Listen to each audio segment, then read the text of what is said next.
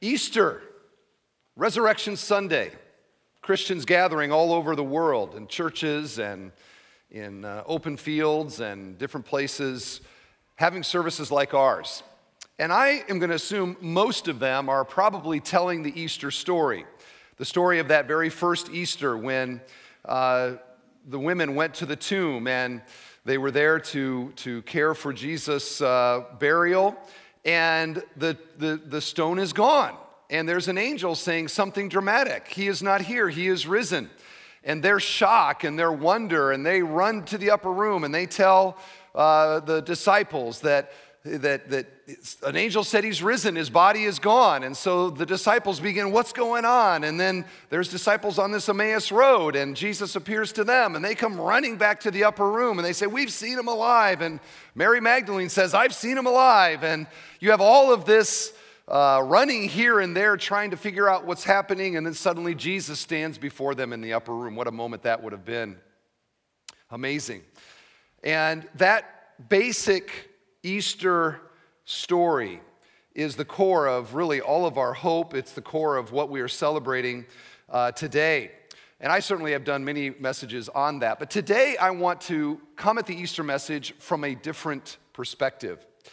I want to talk with you about the mess that required Jesus to die and to be resurrected in order to fix it. The backstory, the prequel, the conditions that were so terrible that it required the death of the Son of God to fix it. You know, you can tell a lot about how big a problem is by the solution that's required to fix it. So we look, for example, on D-Day, the Normandy landing, this incredible naval landing, itself is a testament to what a huge problem Nazi Germany was. You look at the Great Wall of China, 1,000 miles of this massive wall, and the solution is an indication that northern invaders were a very big problem. You can look at the solution, and it tells you a little bit about how big the problem is. If the solution is the death of the Son of God and his resurrection from the dead, how big must the problem be?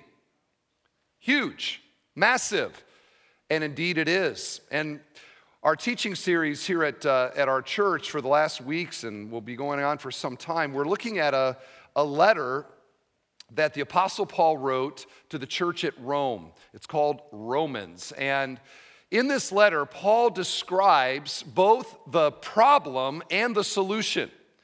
And he does so eloquently. He does so for 16 chapters of his letter.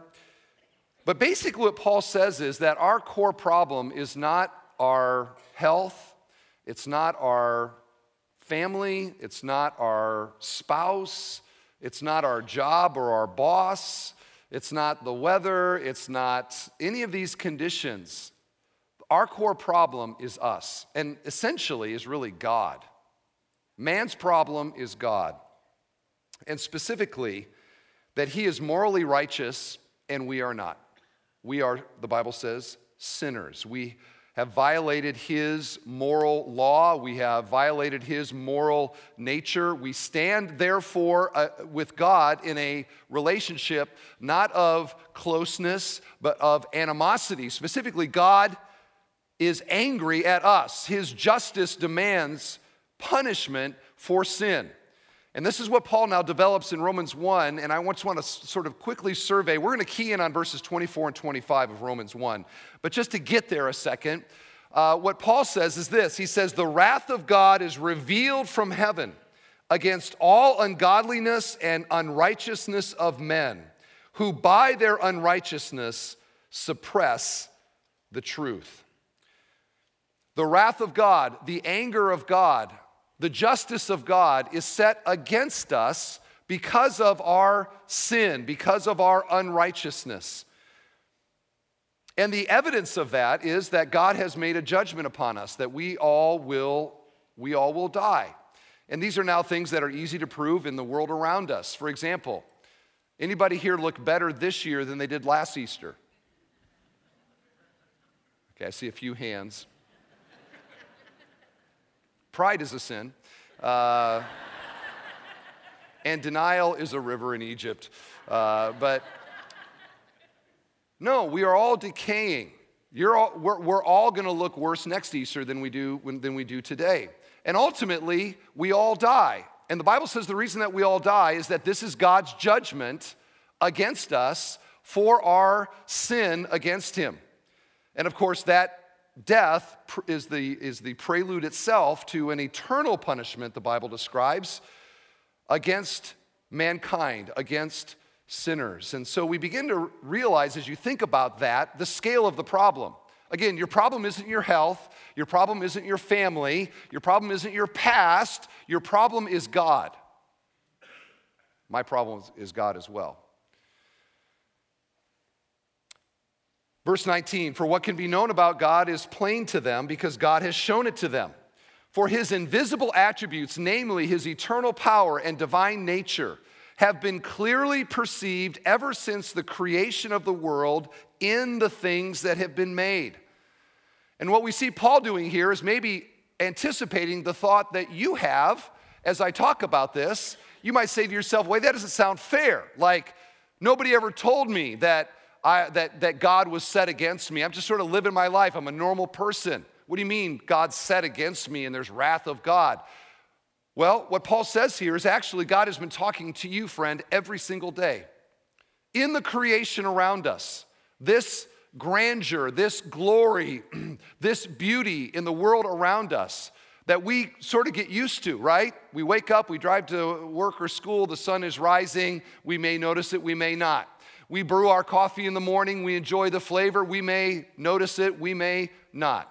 We may go on a vacation to the beach. We may drive by Lake Michigan. We can see these beautiful things, the face of a child, whatever it is, and we see these, we get used to it, we think, oh yeah, this is the world that we live in, and what God says is, these are all ways that I am communicating to you that I am here, and this is what I am like. In the scale of the universe, in the symmetry of the atom, in the beauty that we see all around us, He's shouting to us, this is what I'm like. I am here. He's making noise. Now, I've illustrated it this way. I can't improve on it, so I'm just going to do it again, okay? This is a lot like my experience as a dad, and some of you may not know my story, but I got married when I was 44 after 25 years of praying for a wife and praying for children, and God gave me a wife and very quickly gave me children, and so I'm now a little late to the party, the daddy party, but I am enjoying it thoroughly. So I've got two daughters, a 4-year-old and a 2-year-old. Now when I go home, rather than being quiet like it was for all those years in my bachelor pastor days, now there's all kinds of activity in the house. And so I come in the door, and it's such a joy to hear, Daddy, right? They come and they hug and they kiss, and right away they want to play. And I say, no, we're going to memorize verses now. No, I say, yes, let's play. And so they say, let's play hide and seek. And so I'm like, let's do hide and seek. And so I go, you girls hide. And so they go off and they hide. And in fact, this week we were playing it, and we snapped this photo just to give you an idea of the daily cuteness that I get to experience. There's my 2-year-old hiding. Isn't that ingenious? She has no future as a sniper, does she? So anyway, 1, 2, 3, 4, 5, 6, 7, 8, 9, 10, ready or not, here I come. And, I'll say, hey, where are those girls? A half a second later, I hear, we're over here. Why? They want to be found. They make noise because they want to be found. Why is God shouting every day through this creation? Every day in your eyes and ears and smells and touch, the experiences that we have in the sensory aesthetic world. Why is he doing that? He is doing that because he wants to be found. He wants you to connect somehow that sunrise and those stars and that moon and that face of the beautiful child with what he is like. He's making noise. Are you listening? Are you seeing? Well, the Bible says that in spite of the fact that God's making all this noise, in spite of the fact of all of this incredible evidence of his handiwork, mankind continues to deny him, continues to live in a way as if he isn't there. This is verse 21. For although they knew God, they did not honor him as God or give thanks to him, but they became futile in their thinking, and their foolish hearts were darkened. Mankind, over the generations, more and more, refusing to worship the one true God, wanting to live as if he was not there, wanting to live for something other than what we were made to live for, which is a worship relationship with our Creator. No, man lives in denial of what is obviously true. And God is vastly more glorious and significant and wonderful than we are, but mankind doesn't want that. Not anymore. You say, well, why wouldn't we want that? Because our thinking has been broken. Like a boat that gets disconnected on a river from its moorings, it just slowly, further and further drifts away from its mooring. Mankind's thinking over time, more and more and more, drifting away from the truth that God is there, that God is who we were made for, that God is the most glorious, significant being in all the world. He's the ultimate reality, that he made us for himself, that we were made for him. Mankind now denies it. And so our worship is wrong, our thinking is wrong, and ultimately our living is immoral and is wrong. And I just think of all the claims of the Bible, that's the easiest one to prove. I mean, just look at the world that we live in. Is it utopia? Is it wonderful all the time? No, it's not. In fact, it's kind of like the opposite of that. Yes, there's some good times and there's some things that we enjoy, but this world is broken, isn't it?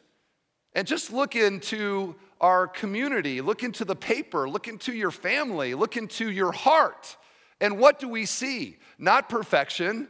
We see brokenness. We see pain.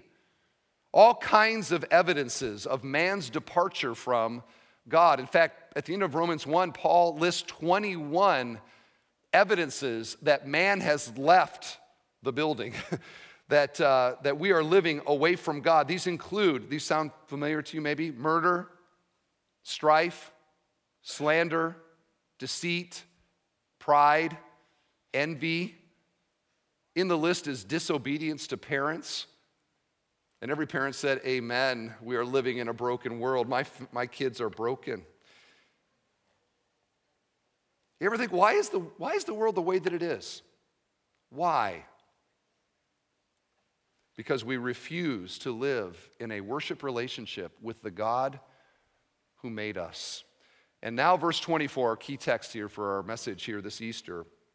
Here's what he says. Therefore, okay, so connecting all of this man departing from God, therefore God gave them up in the lusts of their hearts to impurity, to dishonoring of their bodies among themselves, because they exchanged the truth about God for a lie and worshiped and served the creature rather than the Creator, who is blessed forever.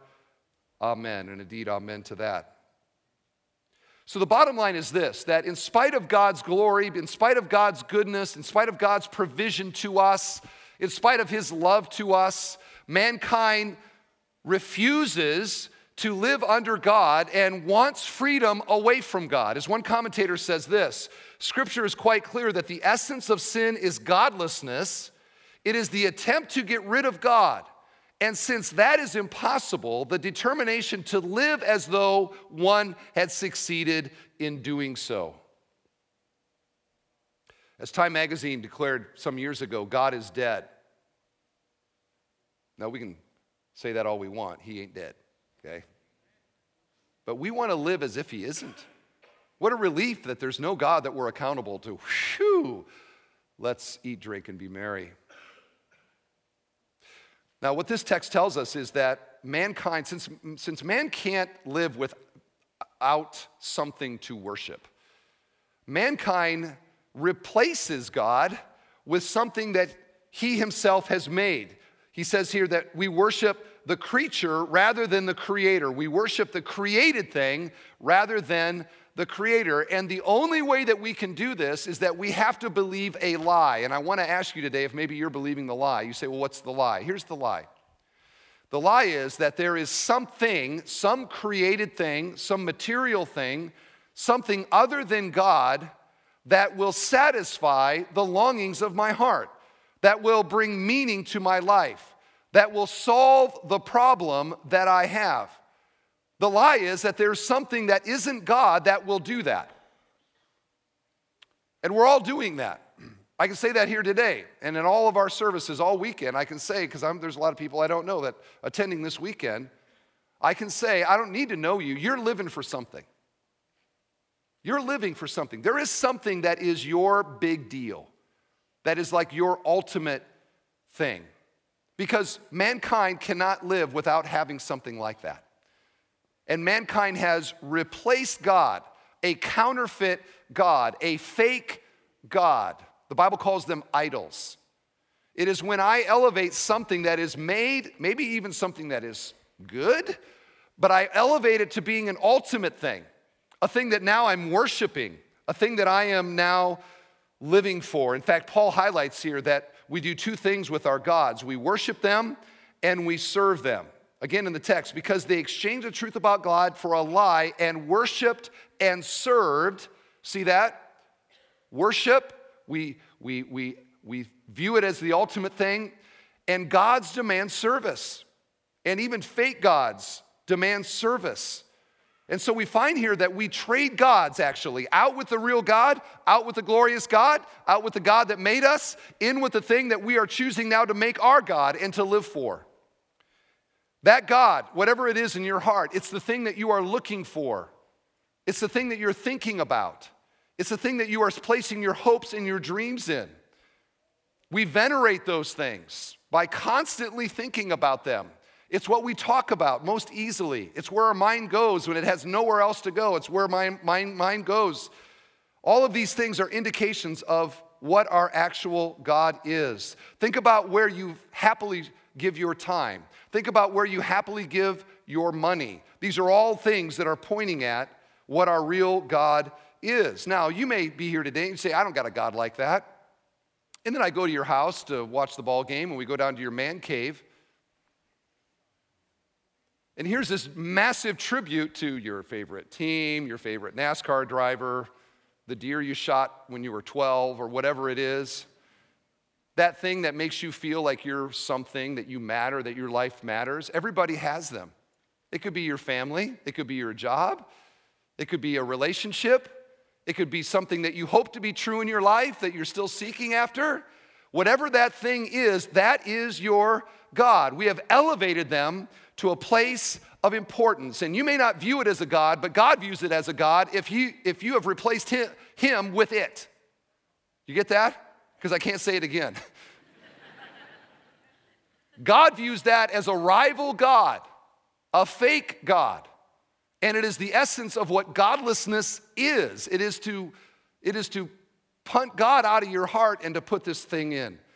Trace your time, trace your money, trace your thoughts, trace your fears, and they will lead you to the real God of your heart. I wonder today if you might be thinking, what is it? Who is it for you? It is not our world one massive testimony to how ultimately disappointing these fake gods prove to be. Why do we have so much despair in this world? Why is there so much just global depression? Why do we have all of these incredible problems? And what it turns out is that when man decides that he wants to be independent of God, we can sure make a mess of the place. And we have certainly made a mess of this world. Can anybody doubt that? And if you doubt that, I wish that you would walk with me a week in my shoes as a pastor. I've been a pastor for 25 years. Maybe I don't know, there's other roles in the community probably that allow for this, but certainly being a pastor allows me to get behind the scenes in people's lives, to get behind the perfect Christmas card family, to get behind the scenes on the Facebook, perfect Facebook posting families. My experience in scrolling through my Facebook posts is seeing people posting how, And I'm like, oh, no, it ain't. I know you, and I know what's going on. We want to project that we are all the time happy and everything is wonderful. But fake gods make for terrible slave masters. And they ultimately disappoint us. So, for example, if you live for money, the richest people in the world will tell you, you never have enough of it. If you live for the perfect family, your family will be unbelievably disappointing, especially your kids. Live for the approval of others, and you will quickly be shocked at how little time people actually spend thinking about you. Live for beauty or the perfect body, and you will be enslaved to the gym, eating disorders, or Botox. Live for career advancement, and it will likely cost you your family. Live for possessions, and you'll never have enough of them. Live for sex, and no partner or porn will ever be enough. Live for politics, and every 4 years, your happiness is at tremendous risk. Live for the admiration of your spirituality, and your self-righteousness will crush you, and probably your kids as well. The point is this: you live for anything other than the one true God, and in the end, we despair because we ultimately die. And none of those gods go with us in the next life. I don't care if you are Pharaoh. None of them go with us. And none of them actually solve the actual problem that we have, which is the wrath of God forever. No amount of money will ever take care of the wrath of God against you forever. And so we see how these things, they ruin us in this life, they damn us in the next life. It's like drinking salt water, right? I'm thirsty, I'm gonna drink water. It's salt water, I don't care, I'm gonna drink. And what happens? I'm thirstier after I do it. That's this world that we live in. No matter what it is, no matter what you're serving, if it's not the one true God, you end up thirstier on the other side. I love C.S. Lewis, Christian writer. He describes it this way so wonderfully. He says, if we consider the unblushing promises of reward and the staggering nature of the rewards promised in the Gospels, it would seem that our Lord finds our desires not too strong, but too weak. We are half-hearted creatures fooling around with drink and sex and ambition when infinite joy is offered us. Like an ignorant child who wants to go on making mud pies in a slum because he cannot imagine what is meant by the offer of a holiday at the sea. We are far too easily pleased. Friend, is it possible that that thing, person, whatever it is that you are living for, deriving your meaning and purpose from, that you actually are missing out on something? That you are being far too easily pleased.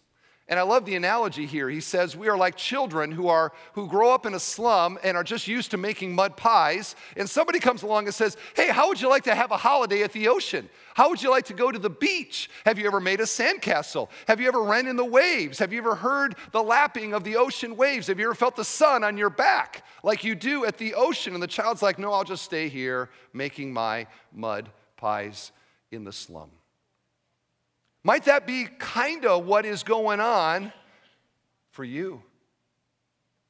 If I may pick on my 2-year-old daughter, since she's not attending the services today. In 3 years, I won't be able to do that probably. I've heard of pastors that they pay $5 for every time they use their child as an illustration. My kids are going to be incredibly rich someday. But if I could pick on my 2-year-old daughter, so she's never been sledding. Okay, and so we had all this snow. What was it like yesterday? I can't remember. Indiana weather, right? All 4 seasons in one day. That's what we're having right now. But so we decided to go sledding. So we went to Lake County Fairgrounds. A lot of kids sled there. We went there. And my older daughter, she's a daredevil. Like, she would jump out of a plane. She's 4, no problem. My 2-year-old is more reserved, a little more bashful. She's more likely to grab our leg in a scary moment, just to be safe. That's her. So Kirley just goes right down the hill. Wah! Madeline stands she was all bundled up. She's like this, We said, Madeline, do you want to go down the sled? No.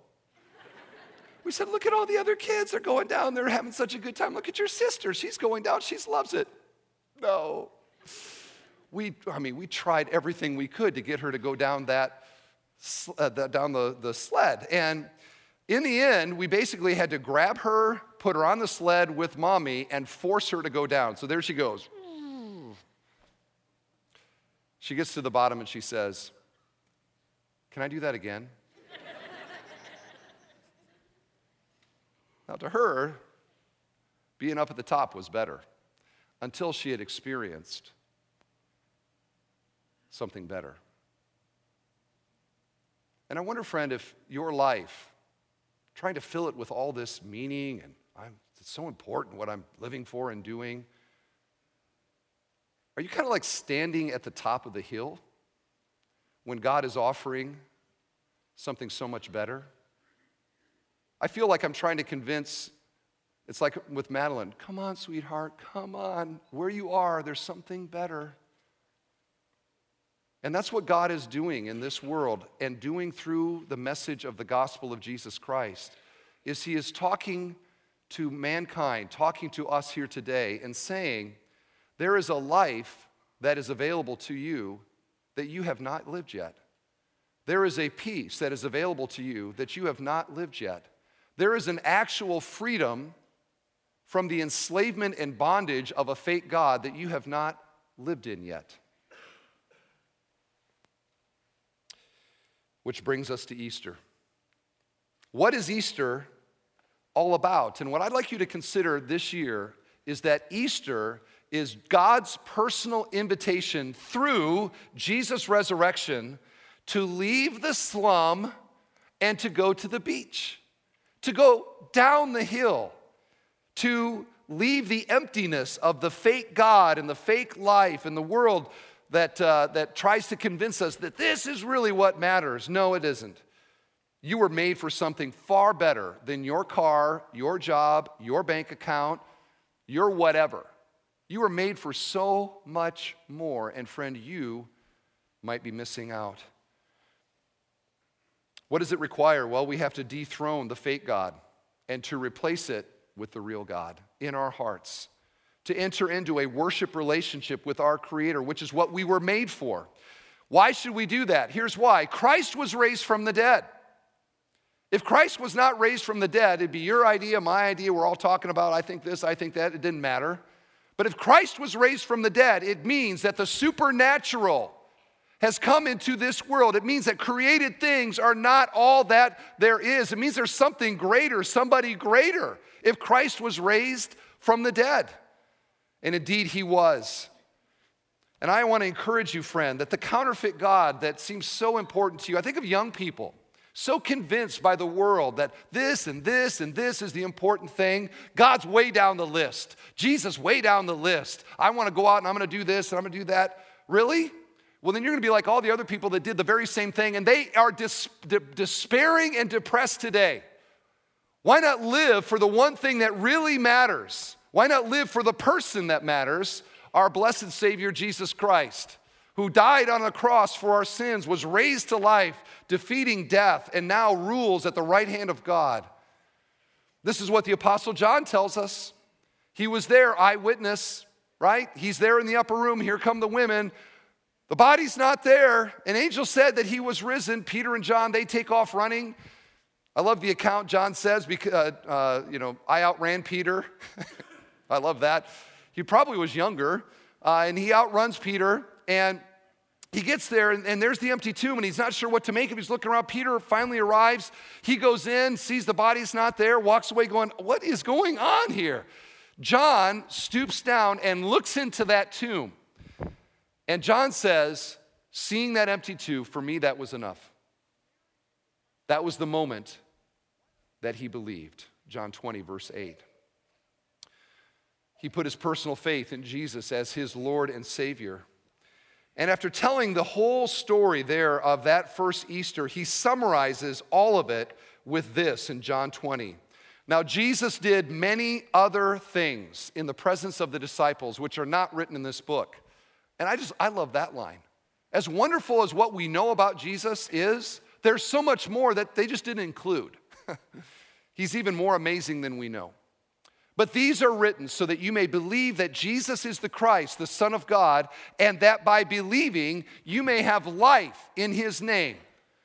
And friends, I want you to see something. Notice that he doesn't say that by believing you may have eternal life in his name, even though that's true.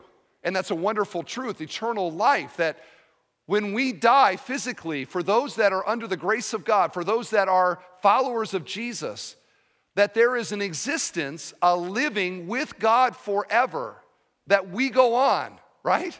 Eternal life, it's a wonderful truth. But that's not what he says here. That by believing you may have life someday in his name is not what he says. That you may have life now. Now. The Christian life is not a someday thing only, it is a now thing. As by believing in Jesus, I am dethroning in my heart the fake and the useless man-made counterfeit God, and I am placing at the throne of my heart the one true God through his son Jesus, which is what I was made for. It's like I'm finally plugged in, all the lights go on, and there is a joy, there is a peace, there is a purpose that now God brings to me that the fake God never could provide.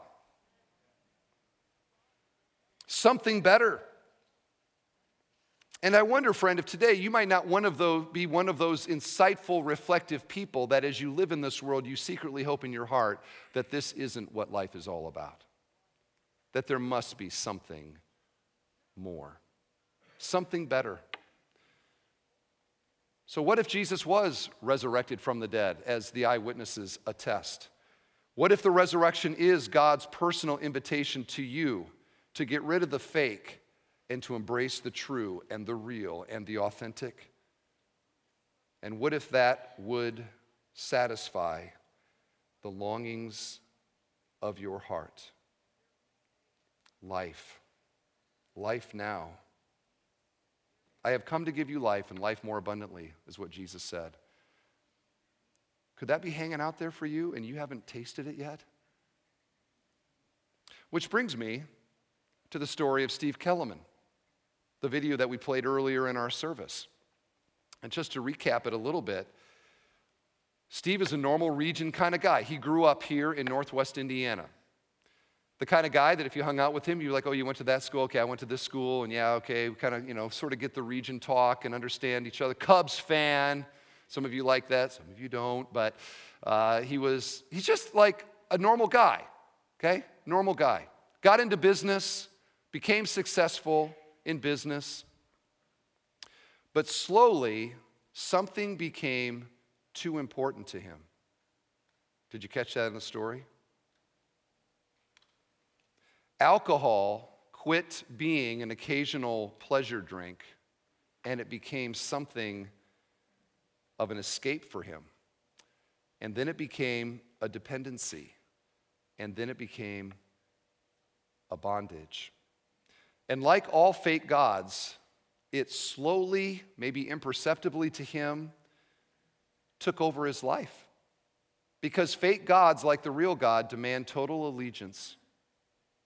And quietly and slowly, it devastated him. And his family loved him, and I was privy to this story, walked alongside the family with this. I know the love expressions that were being made to Steve, and the Kellerman family should be commended for the way that they loved him in really dark times in his life. But in spite of family loving him and all the things that it was costing him, alcohol was the god of his life. And like money and video games and sex and any other fake god, it slowly took over his life. What was going to save him from that? Well, that's the joyous part of this story. And that's where enter now his niece, Marie, who shares her story in the video, that it was like 2 or 3 years ago at the Easter services at our church, a message from Ecclesiastes about the emptiness of life apart from God. Basically the same message as today. That she realized that she had been living away from God and she needed to return. She calls herself the prodigal. And she returned. And as God was placed back on the throne of her heart, it gave her a heart for her Uncle Steve. And so she goes to her Uncle Steve to share with him. But by then, alcohol and cancer had decayed his body so badly that no treatment could save him. But Marie wanted him to be free. And so she shares her story. And what Steve realized was that in spite of the fact that what he wanted was another drink, what he needed was for God to be the God of his heart. And that's what he did. He did that by professing Christ. He prayed a prayer of confession of his sins, receiving Jesus as his Lord and Savior. He made a faith commitment to Christ. And that commitment usurped the fake God and enthroned the real one at the very end of his life. And I love this picture. If we could put it back up again. Here's the selfie picture they took right after he prays the prayer. And what I love about this is the look on his face, right? He's in hospice. This is not a happy place. And yet, what do you see on his face? Happiness. I see peace. I see a relief, don't you, on his face? And that's a peace, a relief, and a joy that no alcohol can bring. And friends, today, the story of Steve, the testimony of Romans 1, and the resurrection of Jesus Christ are your opportunity today to do the very same thing. To look at that picture and to look at the joy, to look into your heart. And today, alcohol may not be your God, maybe it is. But what's your alcohol? Who or what is your God? Who are you serving? Who are you looking to for your hope? Who are you really living for? I want you to hear clearly that Jesus' cross and his resurrection are God's personal invitation to leave the slum and the mud pies, to go down the hill, to experience joy and peace, forgiveness of sins, and a real life lived with the God of heaven enthroned in your heart. And it's my prayer that you would make that faith commitment today.